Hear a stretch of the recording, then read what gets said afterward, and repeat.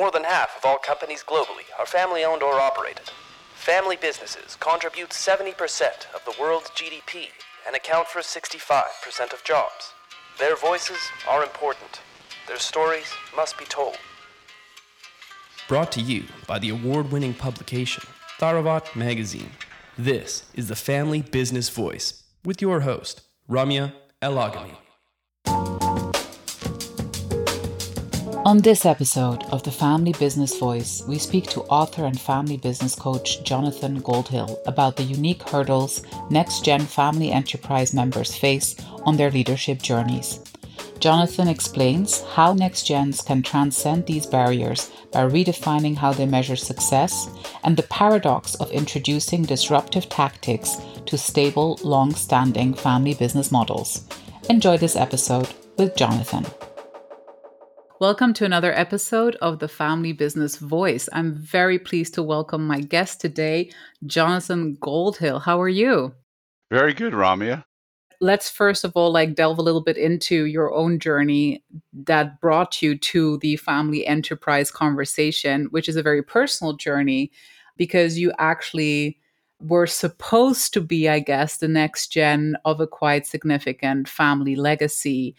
And you happen to be the generation that sort of got the shorter end of the stick there because your predecessors decided to put an end to the enterprise. So tell us a little bit more about that experience. Yeah, so I actually was very fortunate to grow up in an affluent family, and we had a pretty incredible life, right? So my grandfather and his brothers created a men's clothing manufacturing business in the United States, and it grew quite large. I guess just to give some context here, it was a couple of thousand employees and about 1 million square feet of factory floor space, 500,000 of which was in one building. So we're talking about an enterprise that was a lot of scale. They were very successful. So what was interesting is that only one of the brothers' children joined the business. So that's the third generation. And so what happened was the only other men that joined the business were in-laws. And none of the women, to my knowledge, were involved in the business whatsoever, which is, I think kind of a statement of the times. So we're talking 50s, 1950s, earlier 1940s. Anyway, so my father, who was a son-in-law, who had graduated Yale Law School, he was quite intelligent. He was young. He had already served in the Navy, and he hated practicing law. So he went in and joined the family business, and principally became an account executive, selling an inferior line of men's suits that they created under their own label. And unfortunate set of circumstances, upon the birth of my mother's third child, which was me, my dad had a heart attack and was in the hospital. And he got well. A couple of years later, they went on vacation. They went to Greece, and he had a second heart attack. And this time it didn't fare so well. And as it was described to me, in 1960, my dad came back from Greece to New York in a box. Very traumatic, very life-changing set of circumstances. And now the family business has got one son from one of the brothers who was kind of the bean counter of the three brothers. He wasn't the break down the doors entrepreneur. And then one other son-in-law who was so young, mid to late 20s, that I think the writing was on the wall at that point was, for this company to continue, there would have to be a strong next generation leader. And so the story, as I've researched it, was that in 1969, when my grandfather was 70 and his older brother was probably 72, they sold the business. Now, what's very unusual was they were given lifetime employment contracts.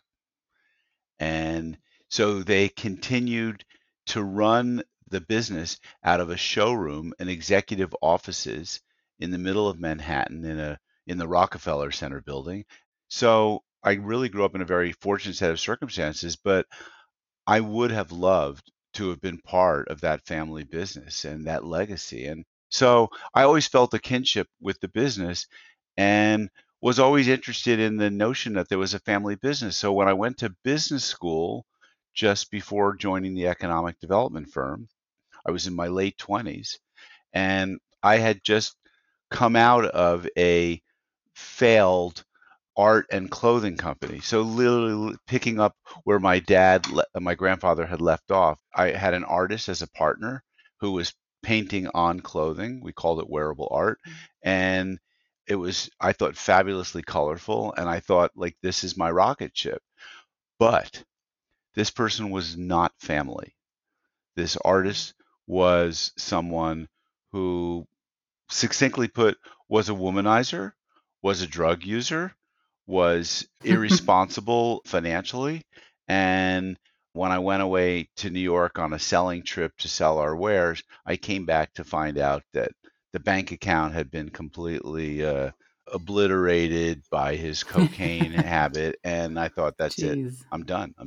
I'm shutting this down, and I'm going to go back to business school to learn really how to be an entrepreneur. I'm going to study it. So you can see that the influence of my grandfather was pretty strong in my life.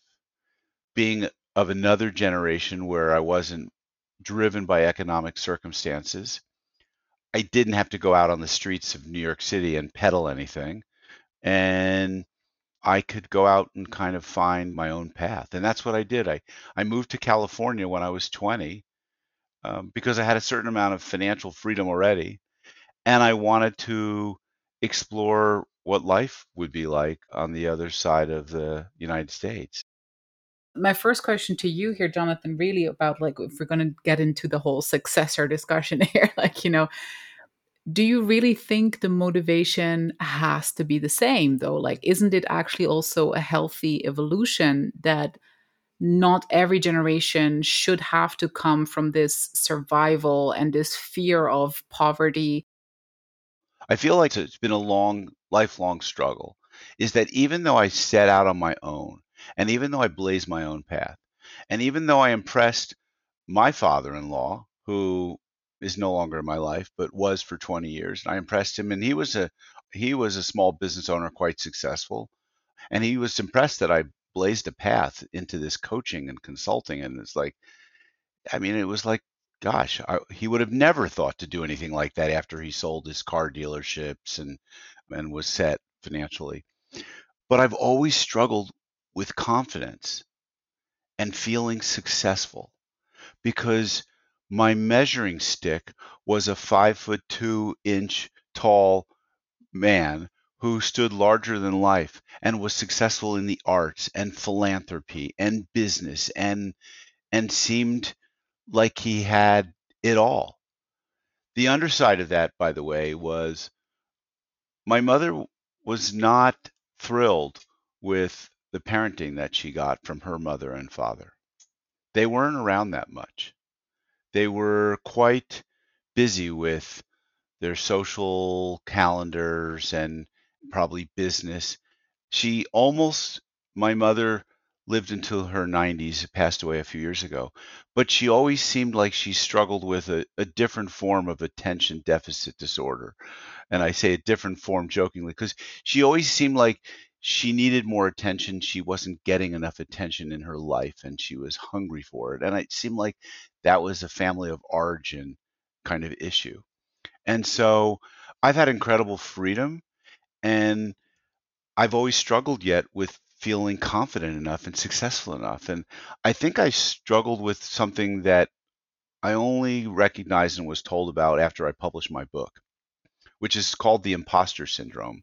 And you might Mhm. be familiar with it, Very where familiar. where you don't feel like you're good enough or you're worthy enough. And so I've been a business coach now since 2004. So that's 18 years, right? And or 19 or whatever. And then I was a business consultant for another 13 years before that. So I mean, do the math. It's over 30 years of experience. I have my confidence now. But it wasn't probably until just the last couple of years where I really feel like I've blossomed with a book, with a podcast, with getting better clients and bigger clients and having more success stories. And I think my grandfather, he had a sense of self-confidence that was oftentimes buoyed up probably by his brothers and by the success of that business and by their circumstances drove them to become self-made and successful. And I've had to redefine success.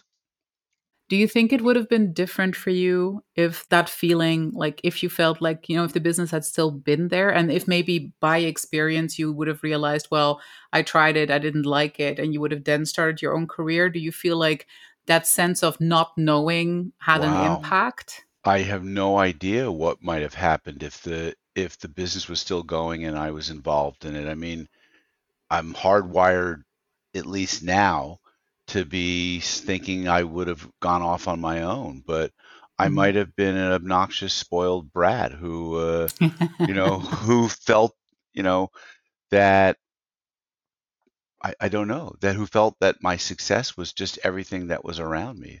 I've seen some next gens of successful family business people who are marginally involved with the business and are buoyed up by the success of the social trappings they've grown up in.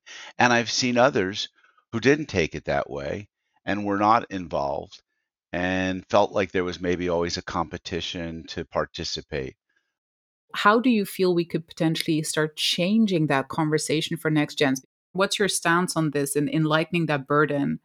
I think that rising gen, next generation leaders, and I'm principally in my mind picturing millennials 25 to 40, but because it's much harder, by the way, Rami, if that next generation of a successful family business person is 50 to 60 years old, and they're dealing with a 70 to 80-year-old parent who's still actively engaged and involved in the business. I only really like to coach like the 40 and under because it's more difficult to coach older people. They're slower to change.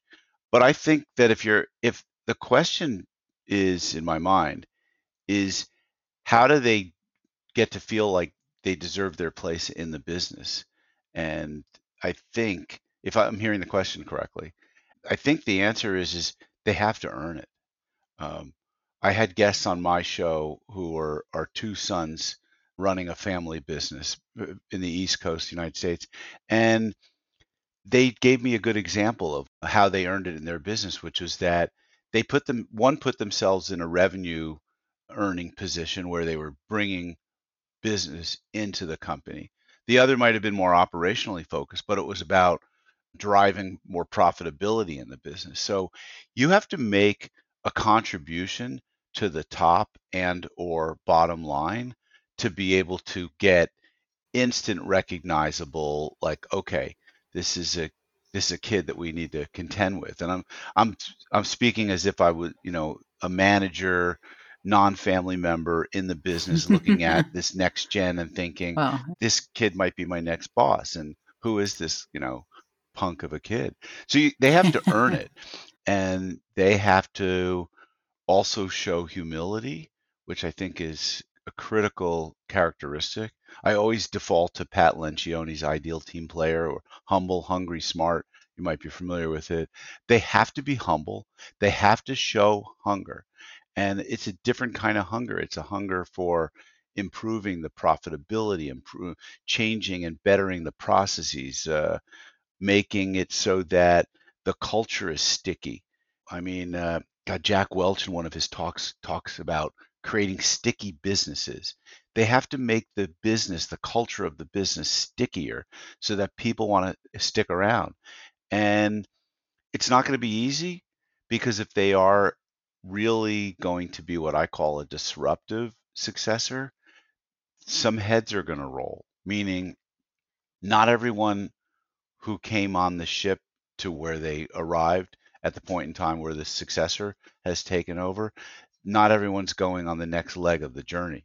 They may not just be suited, and it sounds kind of Darwinian, because it sounds like you're basically going to be firing some of the old people, and maybe it's because they can't learn the technology or they can't get the culture piece right, or maybe they're not really as productive as we thought they were, and suddenly they have to be accountable and maybe to a different set of metrics, including which might be measured using some sort of technology tool. I mean, it's difficult, I think, because a successor who's really disruptive has got an enormous burden on their shoulders to do it right and to do it right by all the stakeholders. And that includes their parents. What qualifies as a disruptive successor? Because right now I'm thinking of Elon Musk, and I don't want to think about Elon Musk at Well, all, and the I way don't he's think just of him taken over as Twitter. right. Well, I don't think of him as a successor because, right, he's not like it's not he's not the next generation leader. He is absolutely disruptive, and there's kind of no arguing with the profitability that he's generated for all the different companies, but there's a lot of pushback on the culture and his new thing is everyone can work as much as they want from home as long as they put 40 hours in the office. So I think of him as a disruptor, but I'm loosely defining disruptive successor. It's an evolving definition for me, but it is specifically someone who's taking over as a next generation leader in a business that's going to be a family business. They are going to, at minimal, make some incremental improvements in people, processes, and profitability. They're going to probably insert technology that previously did not exist. That's everything from enterprise level tracking programs to customer relationship management programs. And now they're going to have to make incremental changes to the way they measure employee engagement, customer satisfaction, culture. And so those are at minimal things that they're going to have to do. And then by disruptive, it also might mean taking the company's strategy in a different direction and articulating that strategy. I'm working with one client now. He's a bit older. He took over his dad's business in the late 1990s when the products they were selling were all analog. The switch over to digital would have been an obvious one, but a non-disruptive successor would have ridden out that those analog products until the business got buried with their products, meaning it died. To be able to, if you're growing, you've got to be somewhat disruptive. And I think who's focused on growth is going to make that transition and any leaps to something new. So how do you raise kids in that environment in a way that they feel like, I love it, I want it to last, but I'm going to take a risk and I'm going to, like, how do you suggest like parents do that? I think the parents' responsibility is to provide quality time in their children's lives. This could be done at the dinner table, and to be a mentor and to be instructive. What I think the mistake is that I would imagine happens too much is that the child is caught up in what I would call a lot of tactical thinking and decision making. And so they'll become very proficient in understanding tactically how to think through problems. But to really nurture an entrepreneurial spirit in your child, you're going to have to teach them to be more strategic. They got to understand finances for sure, which oftentimes is not a subject that's taught anywhere remotely in schools or anything, right? They're going to have to be taught to think strategically about the market and the markets and competition and where things are going so they see big picture conversations and that they see the parents solving or hear of the parents solving big picture challenges instead of being, seeing it as a blocker and getting stuck behind it. And then lastly, I think that a child needs to be given certain personal strategies for success. And that, to me, is around health, mental health, physical health, emotional health, like fitness, well-being, and exposure to diverse groups of people, diverse thinking, so this, like, to me, diversity, equity, and inclusion, which is probably mostly about people of color and people of different sexual maybe orientations and genders. I think it's got to be also about different personality type, people from different walks of life, people from artists, engineers, business people. So I think there's a tremendous responsibility as a parent to raise your children in a way that also you don't put them down, you respect them, and you engage them, and you lift them up. That's your job as a parent, I think, is to let them stand on your shoulders until they're old enough, strong enough, large enough to stand on their own. Do you think your grandfather would understand what you're doing today? Would he be proud of what you've done? That's a really tough question because the last 10 years of his life, he had a series of strokes. And so my adult memories of him were of thinking that he had Alzheimer's disease and wouldn't understand much. But I think the earlier, younger, irascible, and charming and a gregarious adult might have understood it.